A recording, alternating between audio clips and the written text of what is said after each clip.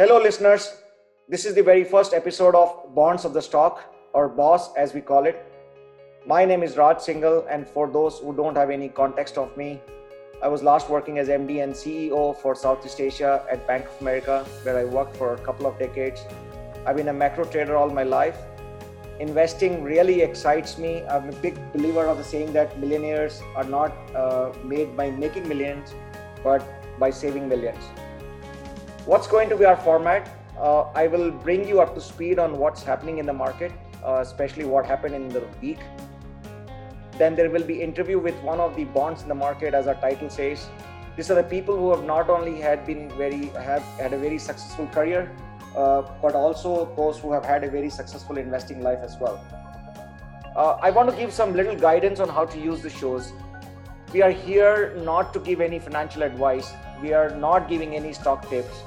I actually don't believe that people listen to stock tips, and I sincerely believe that people are better stock pickers only in hindsight. We are here to give you principles to be used for investing, and we believe that advice needs to be personalized based on one's situation. So please treat everything we discuss here as public opinion. What we want to accomplish from this podcast, we know that there are tons of podcasts to spoil you for choices. I've been a trader in my life. I've run a multi-million-dollar business for one of the largest US banks. I've been an investor myself, managing my own money. But I had to learn the hard way. I had great mentors for my career, but never had one for managing my money. Or let me say, I never looked for one. So what we want to do is help you untangle the world of investing. We want you to develop skills so that you can manage your investments well, and then you will not need to work for money, but money will work for you. So without further ado, I would like to introduce through interview our guest. Is he a guest? Sandeep Baid, a very good friend of mine, ex-colleague, very successful career, expert in structured credits or credit in general. This is an experimental podcast with him, so that it makes us a low stress, no stakes experiment for our episode 1. So here, let me call Sandeep Baid. Hey Sandeep. Hi Raj. How are you doing, man? I'm good. I'm looking forward to Ram with Raj. Great. Why didn't you, I've given a brief introduction about yourself. Why didn't you tell our listeners about yourself? Hey guys, so been working in financial services for the last 21 years now, seems like yesterday. By way of education, I am a graduate from IIM Calcutta, passed out in 1999. Have been investing career since then, both for the organizations I've worked for and as well as myself for my own small personal monies. So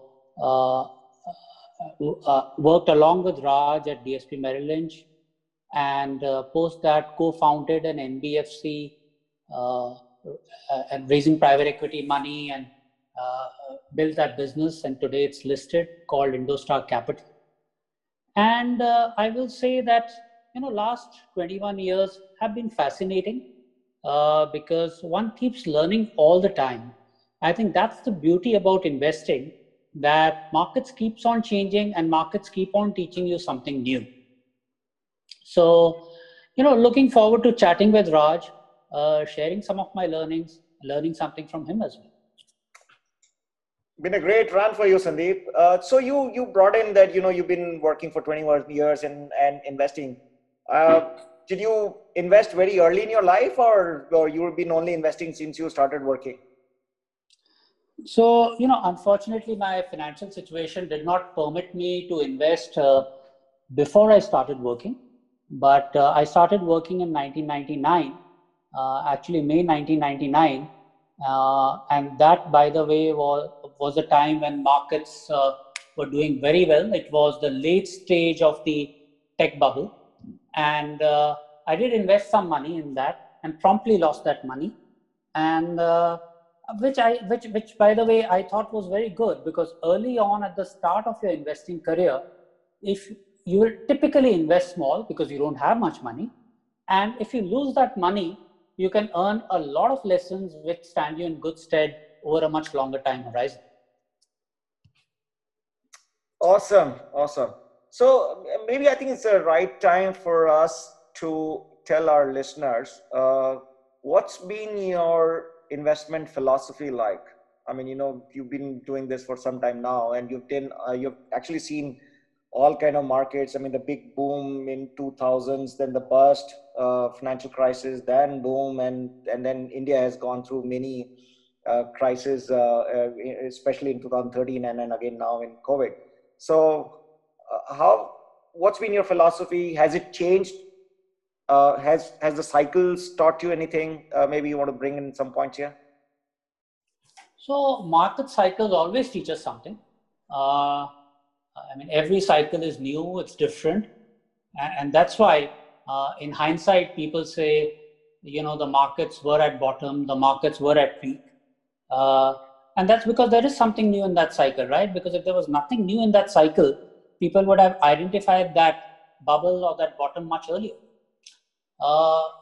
In terms of principles of investing, I like to keep investing simple with 2-3 core principles. One is there must be some diversification. You can't put all your money into equity, all your money into debt.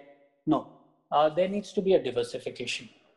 Second is the percentage allocation to each asset class should be a function of whether that asset class is cheap or expensive relative to its historical valuations. I personally look at algos which keep telling you whether that particular asset class is right now expensive or cheap. For example, not very long ago, in 2018, the small cap index was actually at 9,000, and the small cap price to book was actually at an all-time high. So basically, a simple charting was telling you that small caps are now at perhaps all-time expensive valuations. So you should be taking money out. Now, mind you, that's easier said than done, because at that moment you are making a lot of money in small caps. But I think it's important to try and have the discipline to say that, look, this asset class is now very well valued. Let me take some money off the table. So in short, my investing philosophy is have a mix of asset classes, try to allocate money to those asset classes which are cheaper relative to historicals, and perhaps a little bit out of fashion as well. Let me stick with the equity markets, and because I assume that a lot of our listeners would be interested in that. And when we look at the equity markets, I mean, the Indian markets, if you look at the last couple of years, uh, have not had the earning growth, even because of the variety of reasons. I mean, people can call it demonetization, then GST, and whatever, and now COVID.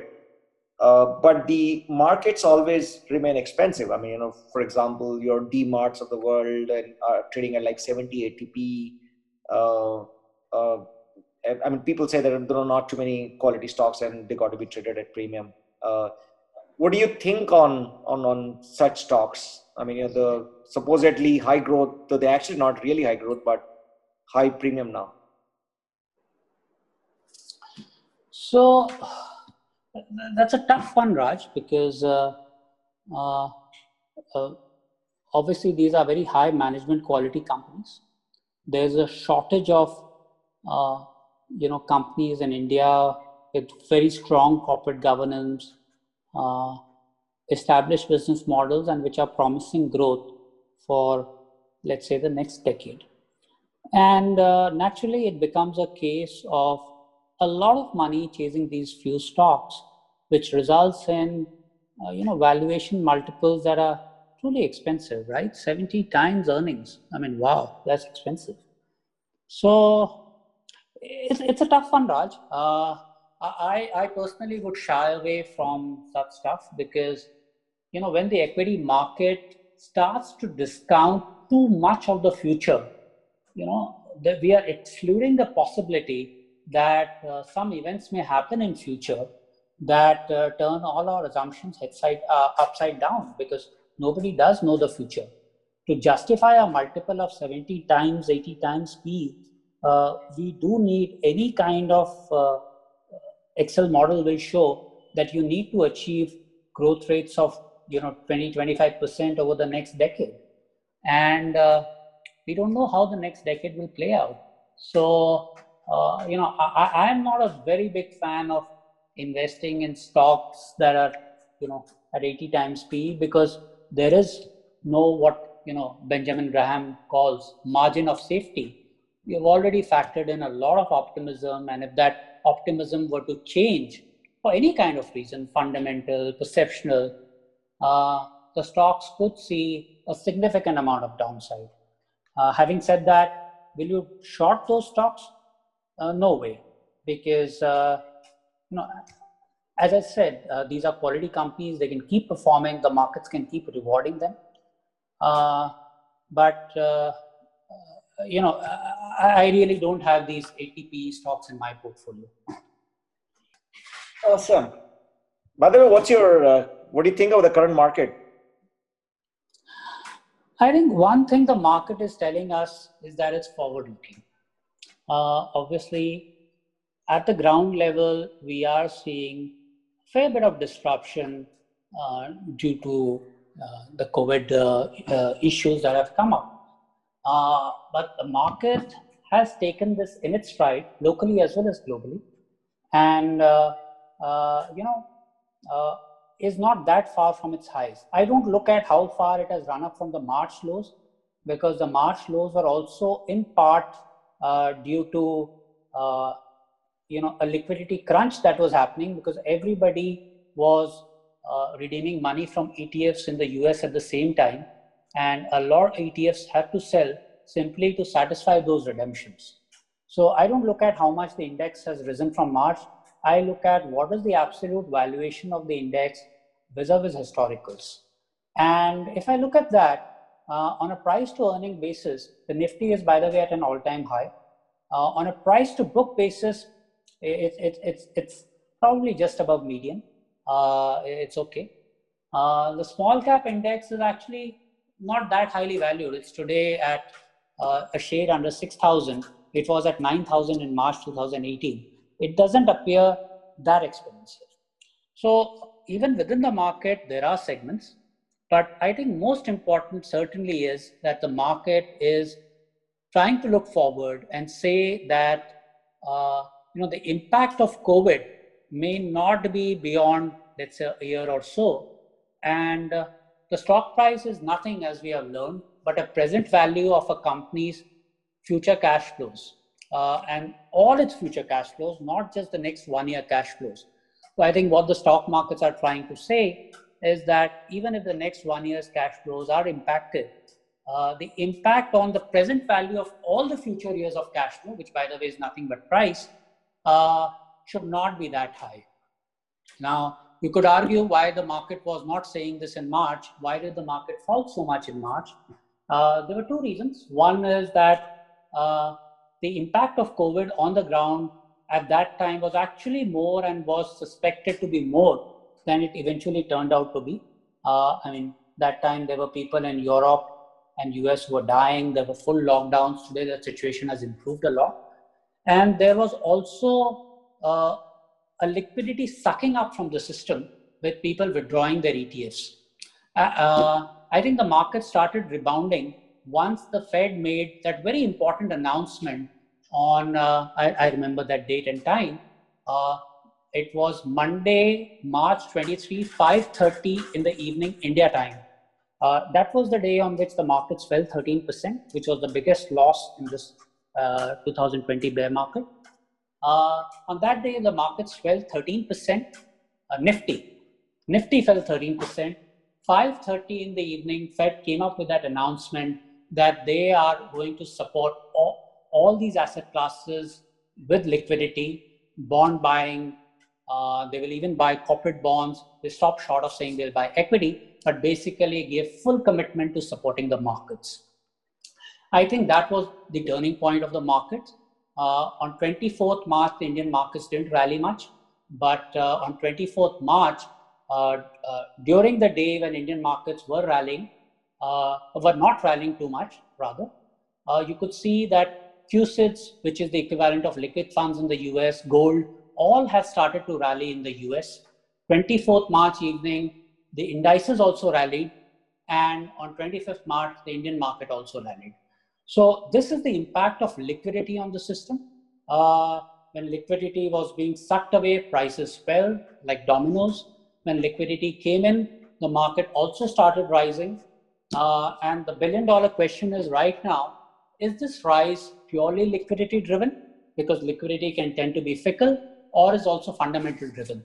Now, if one knew all the answers, one would be, one would need to be a crystal ball gazer. One doesn't know all the answers, but what one would say is that probably markets are looking fairly valued.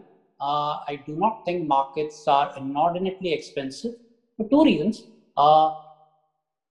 It does seem that it does look on the basis of the data that we have that the impact of COVID is not going to last for years and years. Yes, it could be very bad in the next few quarters, but it's not going to last for years. So there is no need to, really say that stock prices should be trading at very, very low levels, because stock prices PV of all future cash flows. And when the markets have liquidity, they can take that view. If the markets don't have liquidity, they will not be able to take that view. But with the liquidity support that is coming, markets can say that, look, let us look through the next 4 quarters or 6 quarters. Anyway, the yields on the fixed income side are not much. So your opportunity cost is not much. So if you were to stay out of markets in the next 18 months, you would not make much on the fixed income side. So I will say the markets look fairly valued. If we get into a situation where the price to book multiple also starts to get into territory which is much more expensive to current, then yes, it might be time to take money off the table. Actually, that's a great point you brought in, because first of all, by the way, you remember even that time. That shows how top you are on the markets. So you brought in that price to earning and price to book, and probably in a year like this, when you know that the earnings are going to be impacted because of the situation, which is probably looks like will not last long, the whole pandemic. So then price to book actually becomes a good indicator as well to look at. So it's not just, usually people look at only price to earning, but I guess, if for serious investors, they need to look at multiple ways to look at things. Do you, you say that markets look fairly valued, not expensive. People, I guess, should be involved in the market. Any particular stock you like? With a full disclaimer that, this is not we're not giving any advice or tip here, but any stock you like, or you want to dwell on that? Raj, let me, I no longer own the stock, but let me share that anecdote with you. I told you I passed out in 1999, and then in I think it was February 2000, there was an IPO of a company called Glenmark. So I put in money in that IPO, and I got shares allocation worth rupees 10,000 rupees. Now, in those days, the shares were allocated in a physical certificate form. So I had that form in my cupboard. I think maybe after 2-3 years, the company shares went into demat form. I was lazy. I never got those shares dematted, and they remained in my cupboard.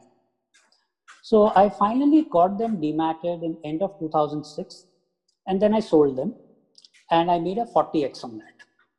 Now, no investing skills here, pure luck. Why I'm relating this anecdote is it shows you the power of compounding. That's part one of the story. Part two of the story is that from end of 2006, early 2007 to now, the stock price is where it was. So first 6-7 years, the stock generated a 40 to 45x return. The next 13 years, it generates a near zero return. So that kind of shows you that it's very important to diversify your portfolio, because nobody can predict the future for sure. If you diversify your portfolio and have more than just a very, very select stocks, you are increasing the chances that the stocks which do very well will make up for the stocks that don't do that well. And that's why I feel all our listeners should have some allocations to index funds. They are a very cheap way to access a lot of stocks. Uh, Raj, I haven't answered your question on one stock that I specifically like. For the very simple reason that I do also change my mind, like most investors, right?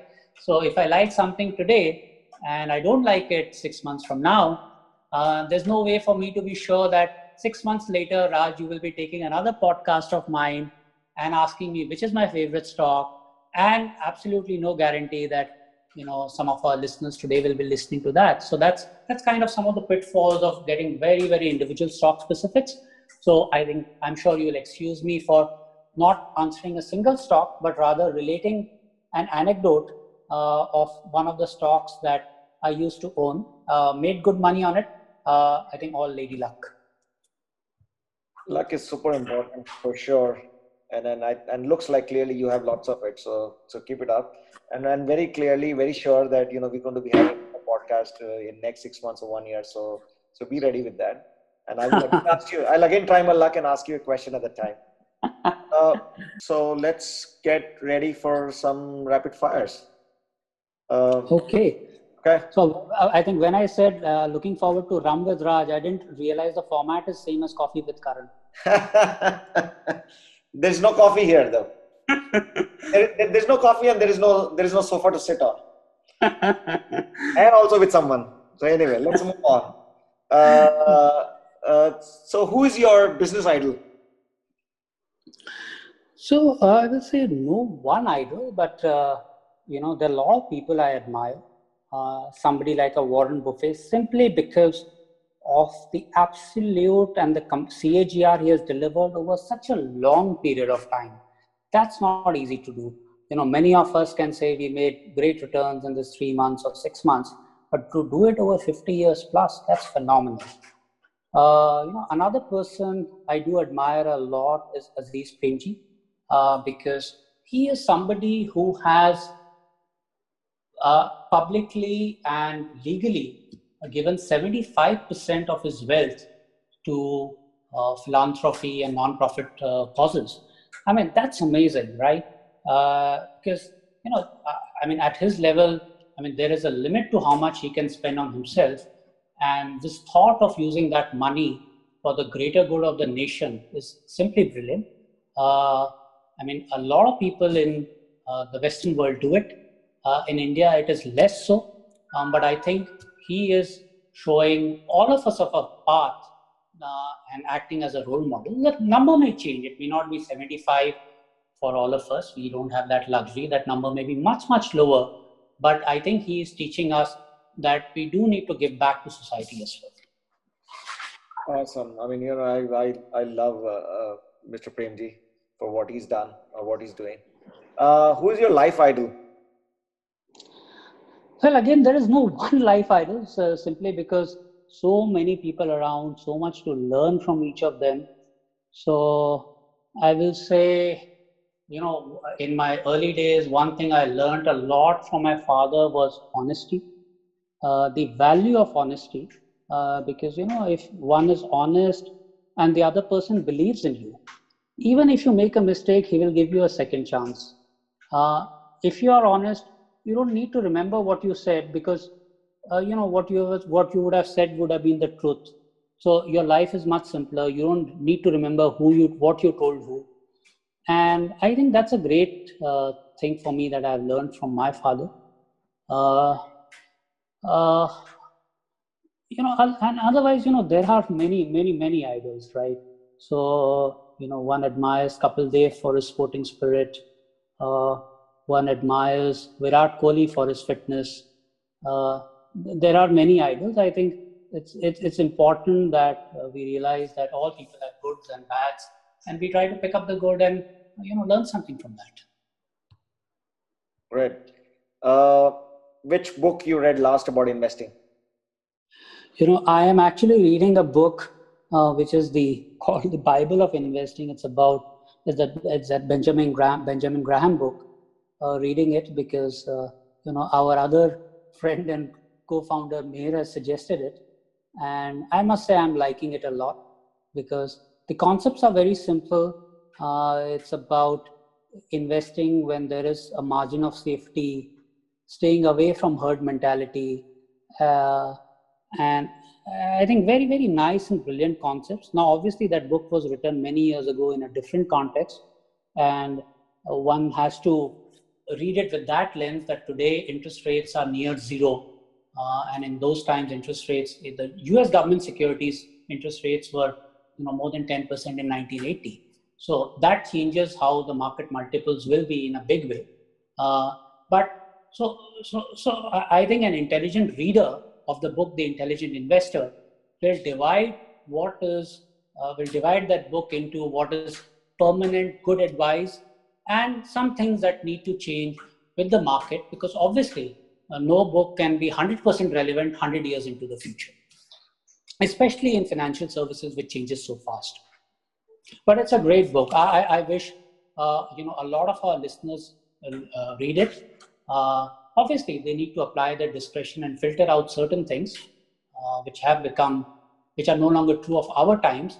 But many of the basic advice is very, very true. Oh, great, and I would also agree with you that this is one book which everyone should read. What we can do is we'll put up the link to the book in our notes in our podcast, so that people know which book we are talking about, and if they want, they can buy that. With whom will you? I mean, you're talking about Benjamin Graham, and you've spoken about Warren Buffett as well, and Buffett was a follower of Graham. With whom you will identify your investing style with? So or you have your own, so we all can follow your style. No, I will say that obviously no comparison of the measure of success at all. I mean, these gentlemen are in a completely different league. But yes, I would identify my style with them because some of the basic principles are same. Stay a little bit away from herd mentality. Try to invest in asset classes that are cheaper, so that you have more margin of safety. So yes, I think some of the basic tenets would remain similar. Okay. What would be your one best and one worst investment so far? So, I think in the year 1999, I invested in a tech company, which in 2 years was about 1 or 2% of the value that I invested in. So you can call it actually my best as well as worst investment. Worst because the return was minus 98%. Best because it taught me a lot of lessons, right? At the start of your career, a little bit of money you lose. I think that lesson is worth a lot. So I'll just put, I don't want to name the stock, it no longer exists, but, and neither would anyone care for that name because it just isn't there. But it was one of those tech bubble fueled stocks, which is my best as well as worst investment. I mean, the story sounds very similar because I also have one such stock, and I can keep seeing that one name in my DMAT portfolio every time when I see that. So it looks like the company still exists. Where do you see yourself in 10 years? I mean, don't know, yeah. Life is actually a journey. So far it's been good. Let's hope that the journey continues to be good. I will say, if I can do a variety of stuff, which includes, learning more about market, sharing some of my knowledge about markets with others while learning from them. It's a two-way process. Doing something more on the non-profit side. I think if I can achieve these 3-4 aspects, that should be pretty decent. Awesome. What advice will you give to your 20 self? I think the most precious thing is time. People think it's money, people think it's something else, but just given the human span of life, the single most precious thing is life. In life is time. and have fun with it. I agree, and I mean, I read again a good line that when you are young, because you think that you have a lot of time, you actually waste a lot of time, which you realize only later part of the life that you actually didn't have that much time. Uh, no, I think awesome, Sandeep. Thank you so much. I'm sure been very it's been great, helpful, useful advices from you. You've been in the market for long. You're a constant learner. So thank you so much for imparting those jewels to our listeners. Thank you so much, Raj, for giving this opportunity. It was wonderful to chat with you. Thank you.